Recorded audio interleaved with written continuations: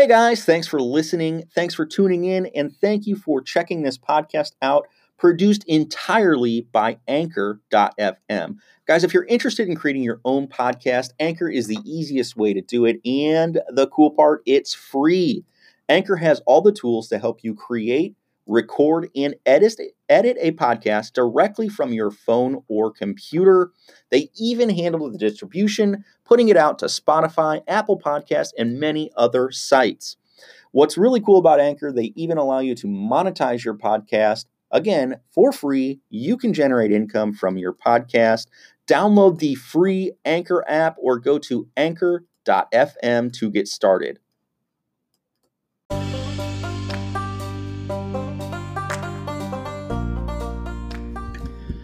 I don't know about you guys, but finding motivated seller leads, good ones that you can buy at a significant discount to make a massive profit on, are few and far between. They're hard to come by unless you're doing a lot of marketing to find these motivated sellers. One of my favorite ways to find motivated sellers, that's actually one of the cheaper ways, the more inexpensive ways, is driving for dollars. I love doing it. My 3 biggest deals to date, $60,000, $80,000, and $100,000 wholesales, have all come from deals that I acquired driving for dollars. Guys, I love driving for dollars. I use Deal Machine to help track it. I use them to plot where I have been, as well as build lists. Occasionally, I'll use them for some direct mail and skip tracing. But regardless, I like using the app versus the old-fashioned route of trying to take pictures or write down the addresses, because it's safe. It's a lot safer that way. And it actually makes driving for dollars fun. Guys, if you are interested in driving for dollars, go use my code DAVE, D-A-V-E, over at the Deal Machine app. And with that code, you're going to get a 14-day free trial. You're also going to get $15 in deal credits. And these deal credits can be used to send some test direct mail, or even some real direct mail, or skip trace your neighbor, your friend, your girlfriend, whoever that might be, and instantly get phone numbers and email addresses. It allows you to play with the software. I absolutely love it. I use it 2 to 3 times a week minimum. Again, go use my code DAVE, D-A-V-E, to get a free trial and some free deal credits. Test it out for yourself. I promise you, you are going to love this piece of software.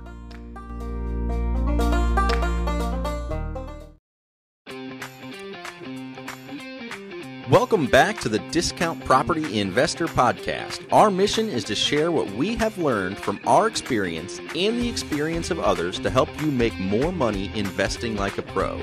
We want to teach you how to create wealth by investing in real estate the Discount Property Investor way. To jumpstart your real estate investing career, visit freewholesalecourse.com, the most complete free course on wholesaling real estate ever. Thanks for tuning in.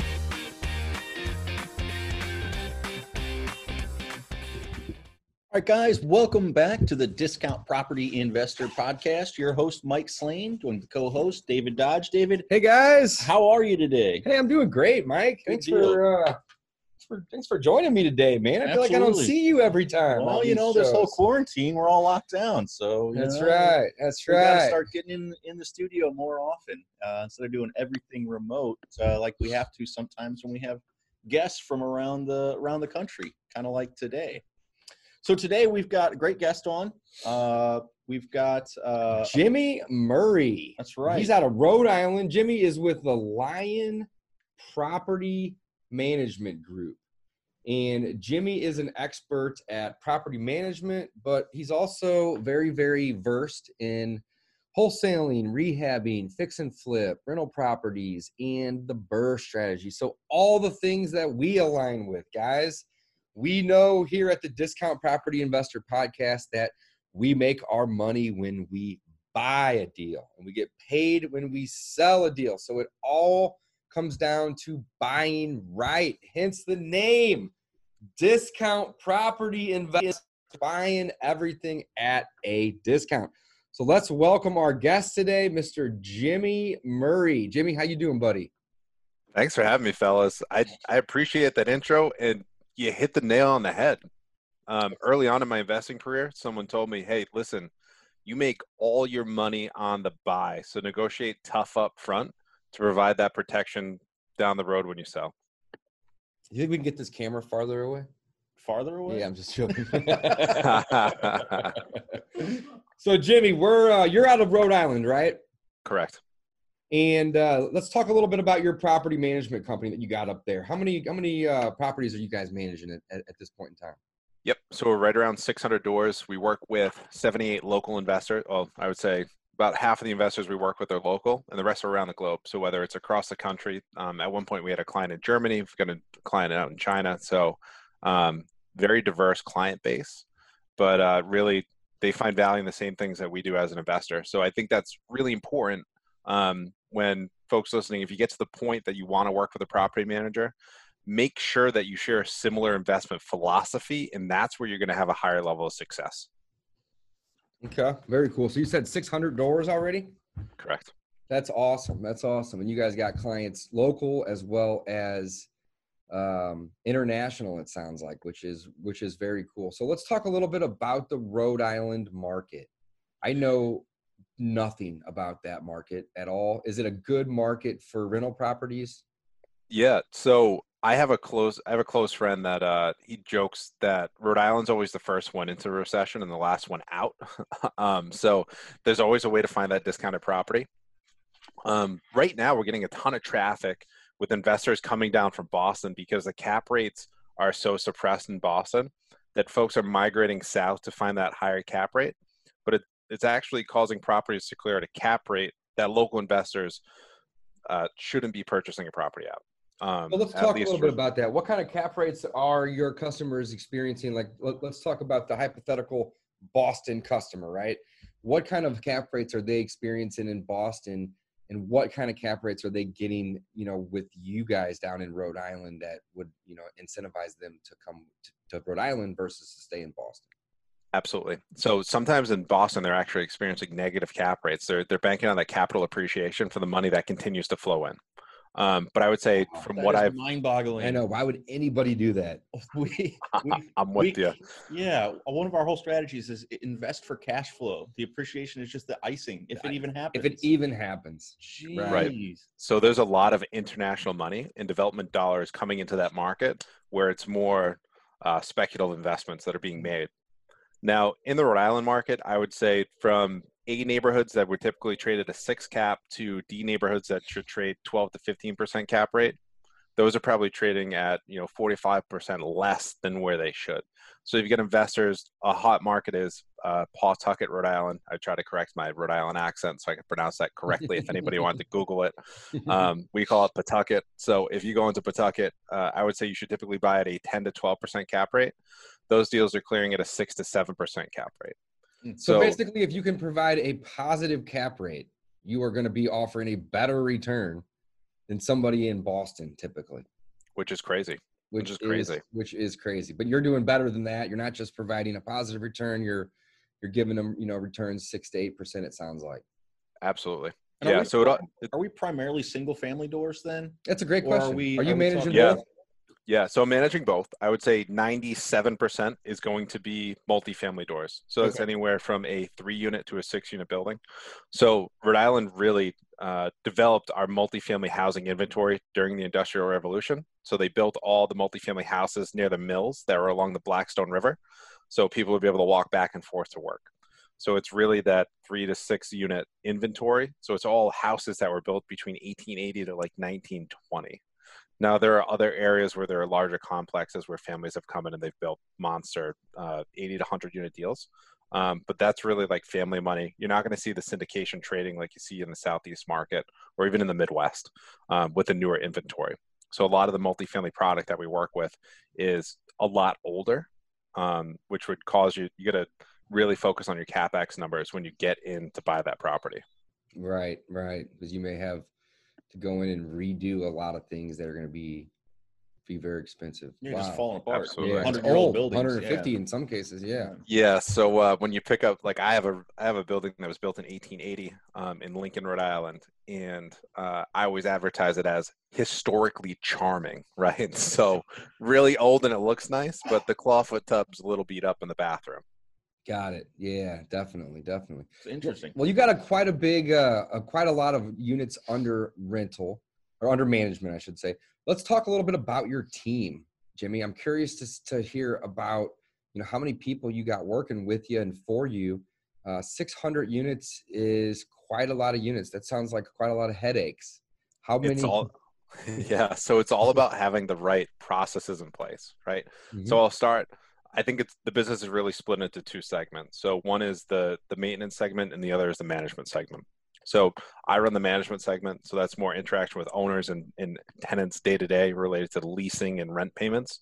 And then my partner, Chris, he's going to run the maintenance side of the business, where I think that's the most important piece. Because if you're going to go to market and you're going to look to get, at market or above market rents to drive the returns for investors, we got to make sure that we take care of our tenants at the right level.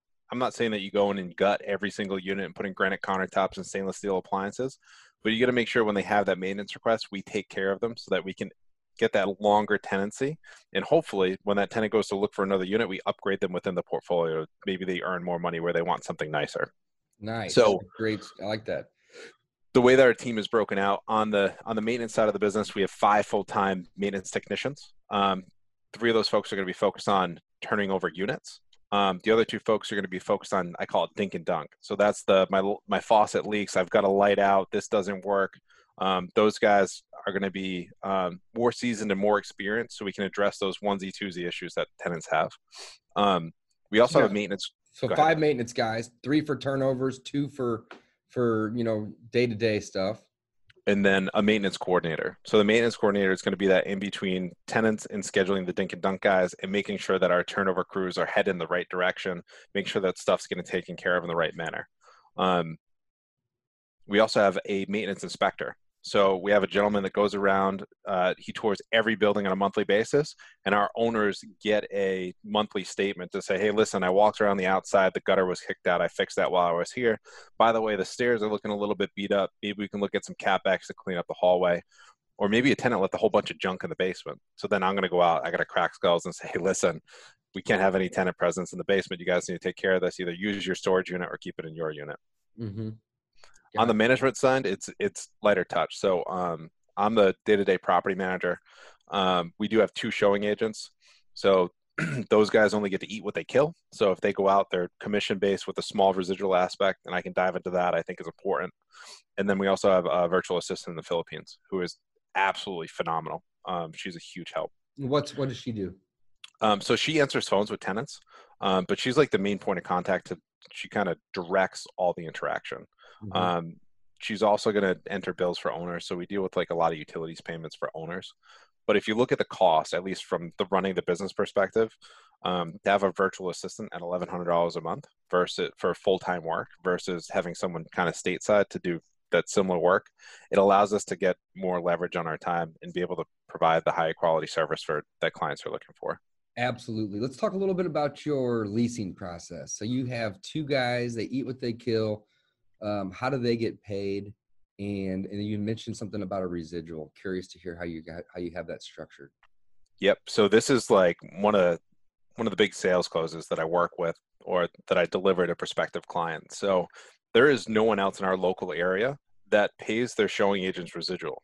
It's typically 100% commission. So you get to think about if that showing agent's out there and you get an application that, I don't know, maybe meets your criteria by like 70 to 75%, but it's not a slam dunk tenant, they may be more likely to push through that tenant so that they can earn that income that month. Maybe because they're going to have to put food on the table for their family. And I'm glad we're talking about this because that is an issue that we face as well too. So that's our showing point. People, the people that are in charge of doing the leasing only get paid, guys, typically, not always, but typically, if they lease that unit. Right. So it's in their best interest to get somebody that is a warm body with a check. A warm body with a push check. somebody through, right. baby. And they have terrible credit, but they make a lot of income. I always and like it's in our best interest to get somebody that has quality tenant, a warm body with a check, but also good credit and a job. Great job. Yeah. So that's why I'm asking, Jimmy. I'm curious about, how you guys approach this, because I think this is a challenge that all property managers face, as well as all landlords that hire a property management company to do the leasing for them are also dealing with. So the way that we pay our showing agents is they'll get 50% of whatever their placement fee is. That's number one. Number two is if it's a client within an all-inclusive arrangement with us where we handle everything soup to nuts, they're also going to get a residual. So that is a monthly payment for placing a quality tenant. So as long as that tenant stays there and that showing agent is with our team, they get a $5 monthly residual per unit. So I know it's not a lot, but if you're with us for a year, you're going to have the opportunity to place 50 tenants. That's the average of what our showing agents place on an annual basis. So you get an extra $250 a month, kind of in perpetuity, as long as that tenant stays there, or at least an opportunity to place another tenant and have them earn it again. The other big thing is that we guarantee all of our placements for 1 year. That's how much we believe in our process. No one else does that. So every time we place a tenant, it's a 1-year lease. So that showing agent is betting that that tenant is going to be there for a year, or else if that tenant leaves in 6 months, they've got to place another tenant for free. So that really helps us hold our showing agents accountable, but also helps us kind of be accountable to our clients as well to place those great long-term paying tenants. Wow, that's great. So you guys offer a guarantee. Yeah, that's really interesting because that's one of my challenges with property management. And we have a property manager we use here locally as well. It's one of my challenges is aligning your goals with your property management company. Again, if you're not on the same team, you're not on the same team. Like if you guys don't have the same goal of, hey, we want to keep tenants placed, not we want to churn the tenant because we get an extra $700 every time we place another tenant. It's just it's counterproductive to a well-balanced portfolio or a well-managed portfolio rather. So that's really interesting. The way that I think about it is I got into real estate investing to produce residual income, right? So you guys got into real estate investing to produce that residual income. A portion of how I earn my management fee, or I would say the way that we earn 100% of our management fee, is if the tenant pays rent. So step one in terms of us aligning our interest with yours as the investor. Within that management fee, us paying the showing agent a portion of that management fee that we earn, that's now aligning their interests in terms of why we got started investing to begin with that residual income. So that's the thought process behind how we came up with that. That's great. I love it, man. Yeah, I love it. Really good. Let's switch gears a little bit and talk about some other topics. Let's talk a little bit about house hacking. How to house hack your way to cash flow freedom, as well as how to house hack and stay married. That's one of the things that you had mentioned that you had some good insight on. So I'm married. I got a wife. How do I go about house hacking and her not leaving my ass? Yeah, so we're going to have to wipe that second one because that's changed. But the first one, I made it through a fair amount of time. So house hacking, I think, is the best tool to build wealth, at least when you're young. So when I bought my first one, I bought my first 4-family. I had $70,000 in student loans. And on a 10-year amortization schedule with the interest, it cost me a little over $800 a month. So I was making $50,000 a year when I came out of college, paying $800 a month in student loan interest, the car payment, numerous other things. I was still able to buy a 4-unit property. When I came out of college, it was I graduated in 2010, bought my first multi in 2012. So the market was still kind of in that trough before it started to take off again. I think now we're kind of towards the peak of the cycle. There's still some good cash flow to be found out there. You just got to hunt a little bit longer. So I talk about my first deal, and I joke that, sometimes it's better to be lucky than to be good. So I actually had no idea what I was doing. I had a really great realtor that coached me on what cash flow looked like. And I think I still own one of the ugliest buildings in Pawtucket, Rhode Island. It's hideous on the outside. It's nice on the inside. I'm all in on that building for 4 units for $150,000. To provide folks perspective in terms of like a lot of the things that I just said, why it's a great wealth building tool. My mortgage payment when I first bought that property was $1,040 a month. I came in and I placed my first tenant. I had 2 out of 4 units vacant. and the monthly rent on his unit was $900 per month. And that's when the light bulb went off. I said, hey, listen, I'm living in one of the units. I'm getting $500 a month in another. And I just placed this guy at 900. I'm already somewhat cash flow positive. Obviously, there's some software expenses that you factor into the profit and loss statement that I'm not thinking about. But I still had one other unit to rent out, which I rented out for $1,000 a month. So that's what really started to get the wheels turning of like, hey, this could be a really great wealth building tool. And it's basic arithmetic, right? So if you can add, subtract, divide, and multiply, you can buy a multifamily property. Mm-hmm. Sounds like you got a pretty good deal on that property. With only $1,000 mortgage, that's about what, $150,000 property. Yeah. Rent out, units for anywhere between $500 and $1,000. That's a really good deal. It's a good deal you got there. That's awesome. Very cool. Yeah, you got to be, like I said, I was lucky in that scenario, but it really set me up. And I was able to buy a second one. So here's where the burst strategy comes into play. So within 1 year after I had stabilized that property, I had an offer from another investor, from the realtor who sold it to me. He said, hey, listen, I have this client. She just raised $2 million worth of capital from a sale. She sold like condos in South Carolina or something. She'd like to buy your building for $215,000. And I was like, wow, that sounds really cool. So imagine this, like I'm a 24-year-old kid.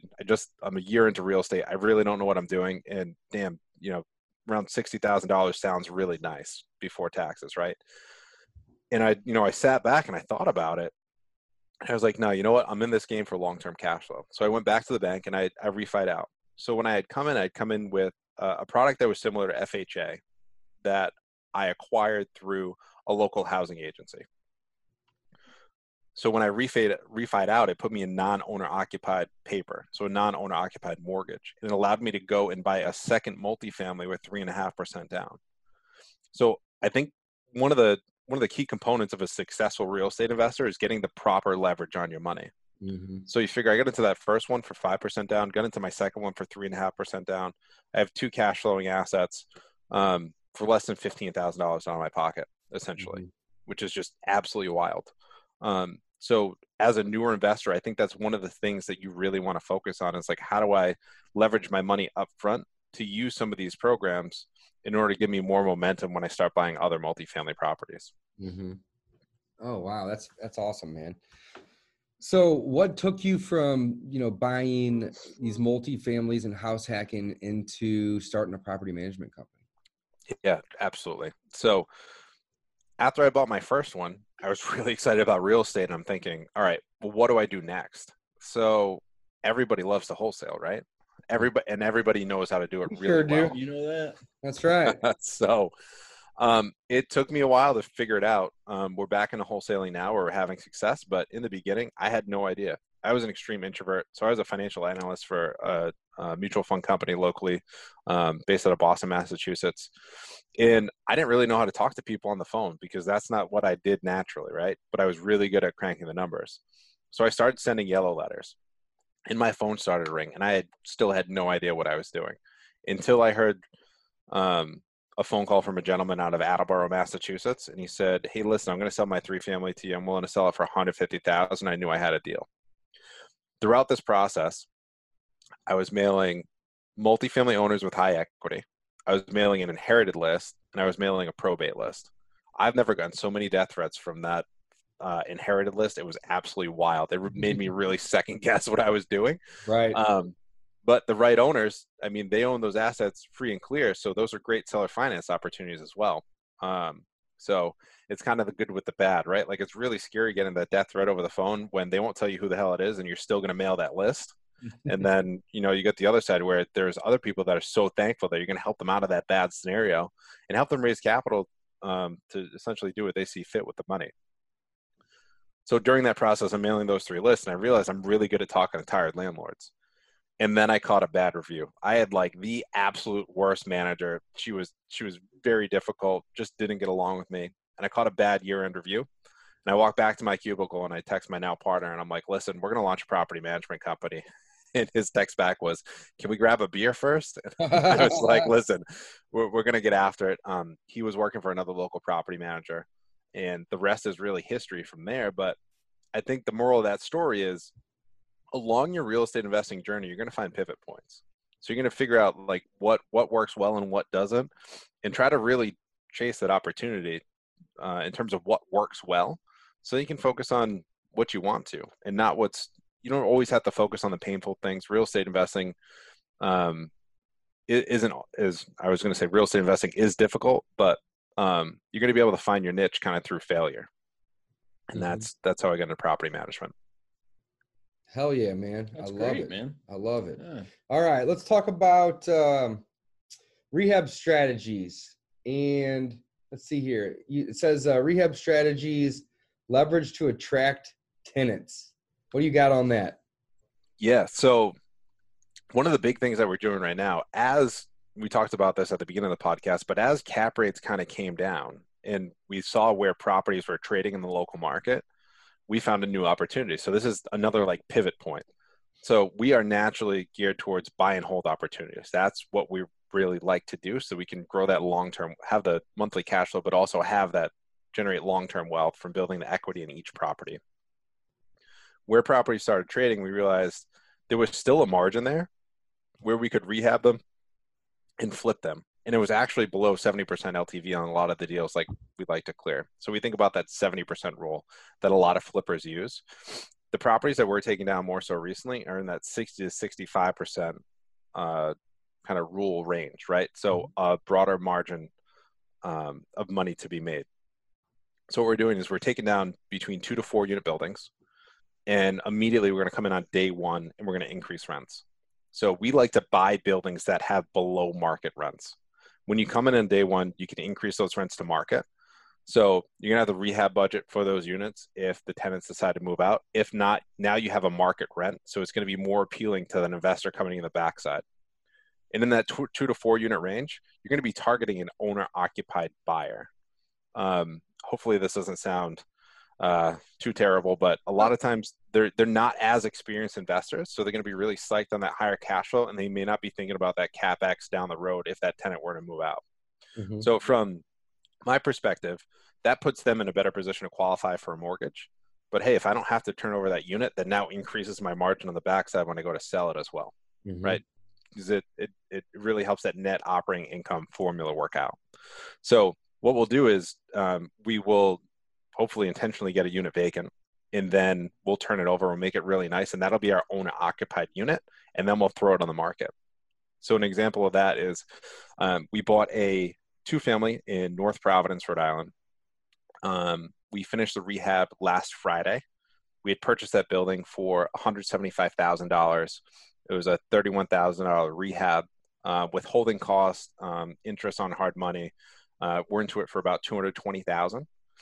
We listed it at $279.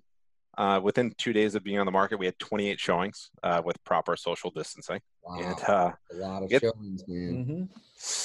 We had 6 offers within 4 hours after we wrapped up the showing. We went into a highest and best, and we actually put it under contract for $303,000 with 5 back. Whoa, so that's awesome. Essentially net to seller of $298. We're into it for $220, and that just goes to show you how hot the market is and how we moved into that we pivoted into the strategy where it wasn't something that from a cash flow perspective we wanted to hold, but you've got that really solid margin to flip these properties. And that's the beautiful thing about real estate, guys, is there's so many different things you can do with real estate. You can buy for cash flow. You can buy for appreciation. You can buy and fix up and flip. You can buy and stabilize, or even get properties to the market rate. You can do lease options. You can do sub-2s.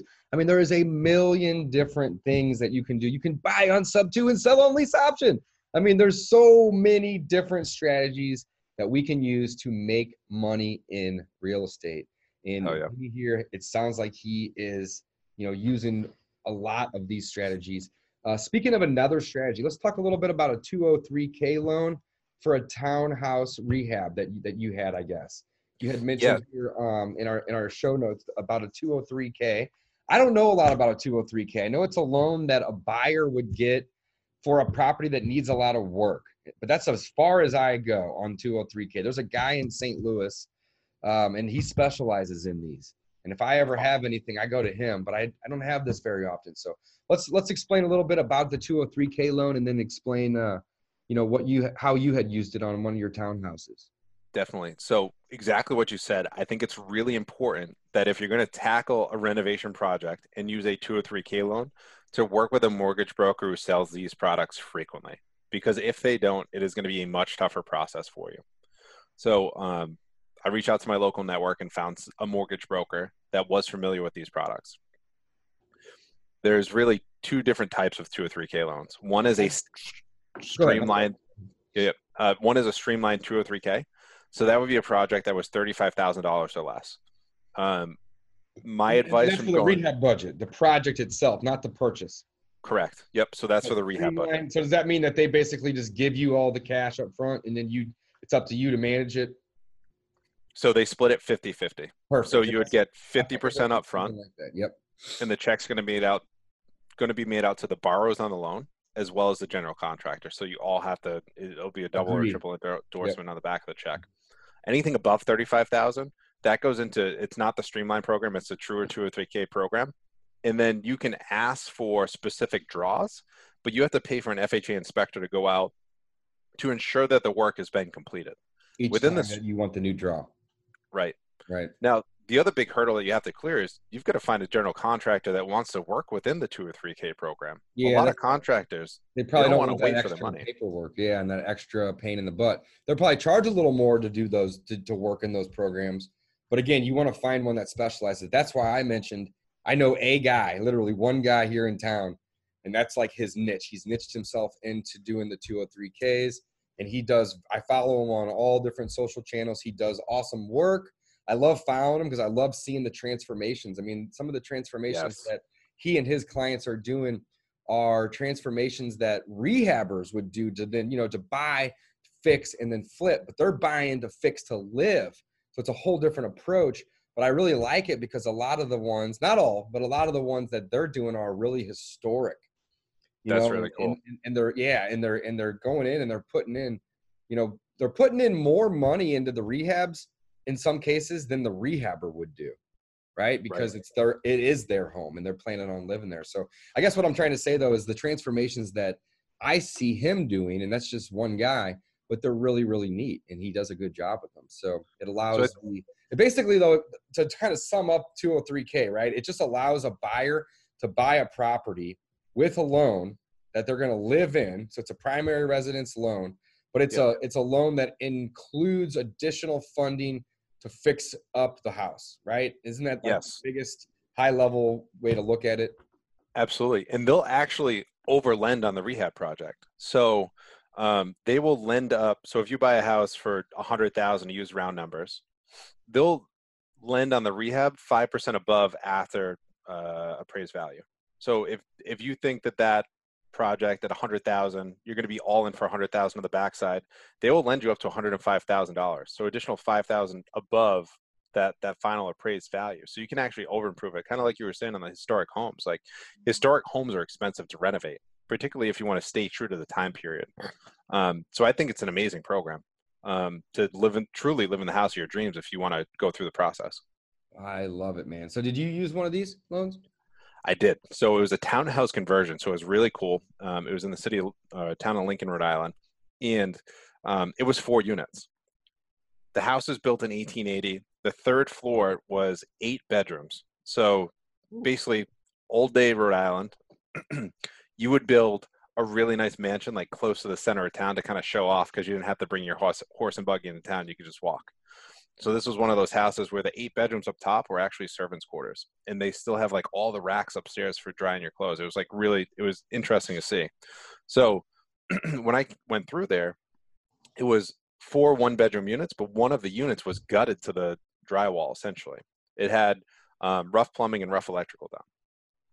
And then they gutted the entire 3rd floor. So they got rid of all that horsehair plaster, which is absolutely miserable to deal with. I don't know if they have that where you guys are at, but it's super heavy and super expensive to get rid of. So I'm kind of seeing this blank slate.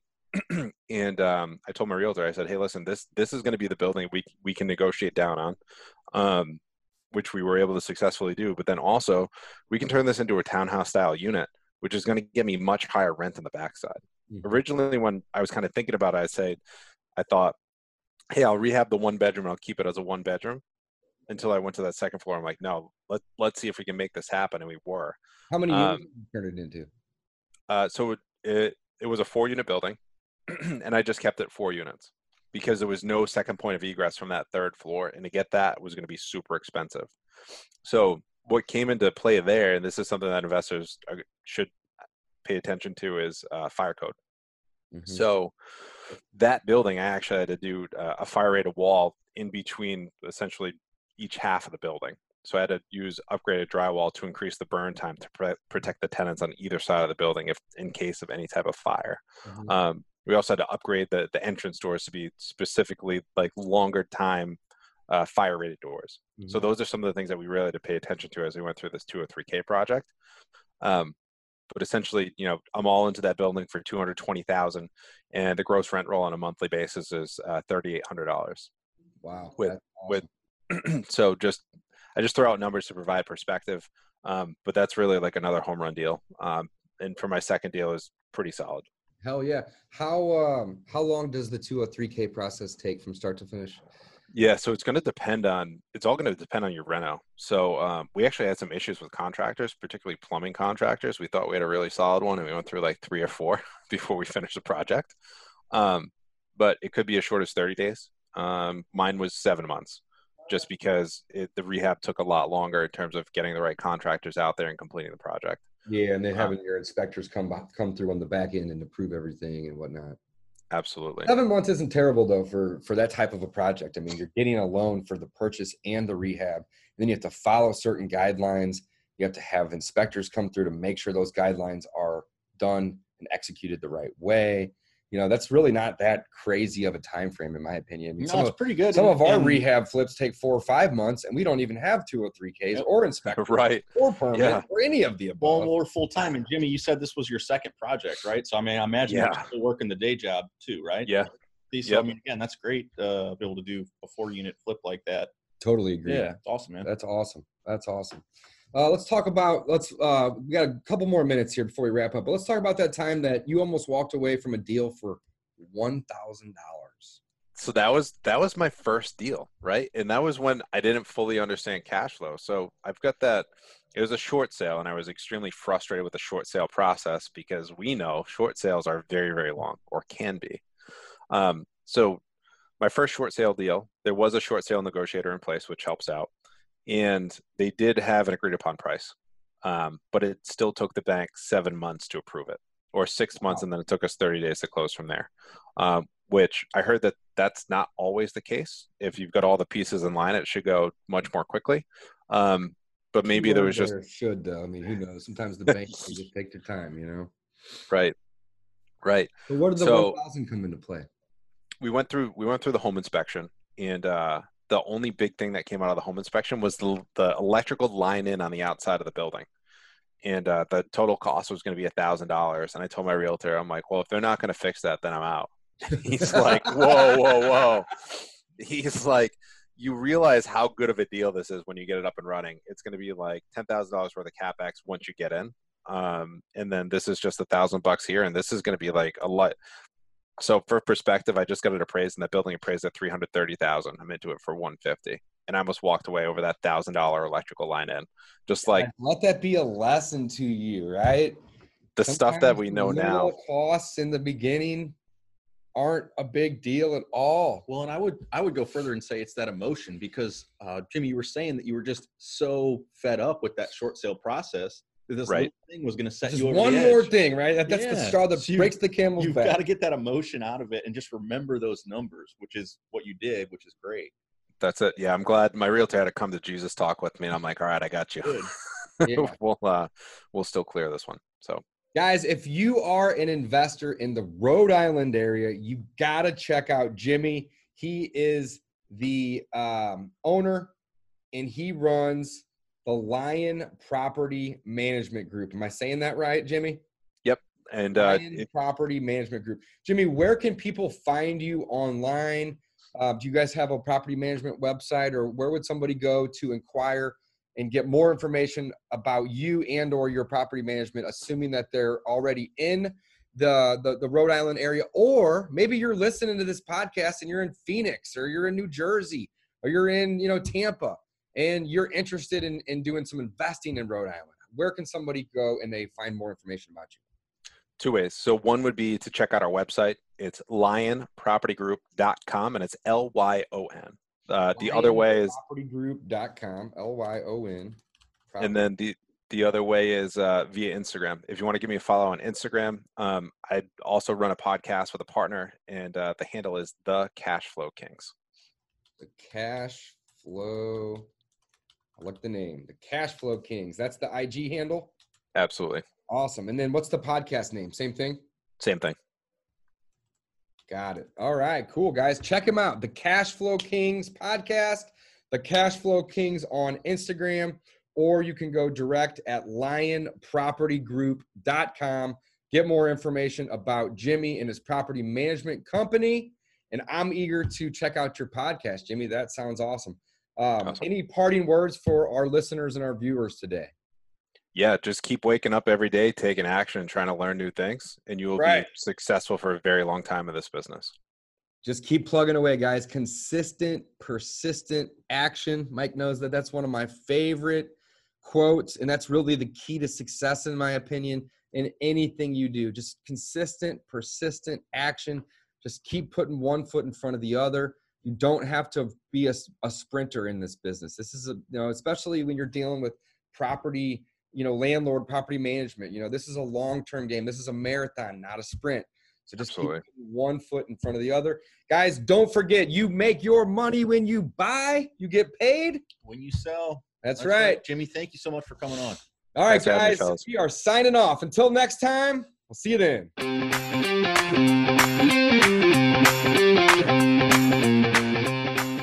Thanks for listening to the Discount Property Investor Podcast. If you enjoyed this episode, please like, share, and subscribe to help us reach a wider audience. To jumpstart your real estate investing career, please visit freewholesalecourse.com, the most complete free course on wholesaling real estate ever. We would also appreciate it if you left us a review on iTunes or Stitcher. Thank you in advance for your support, and remember, you make your money when you buy, and you get paid when you sell. Now let's go build some wealth.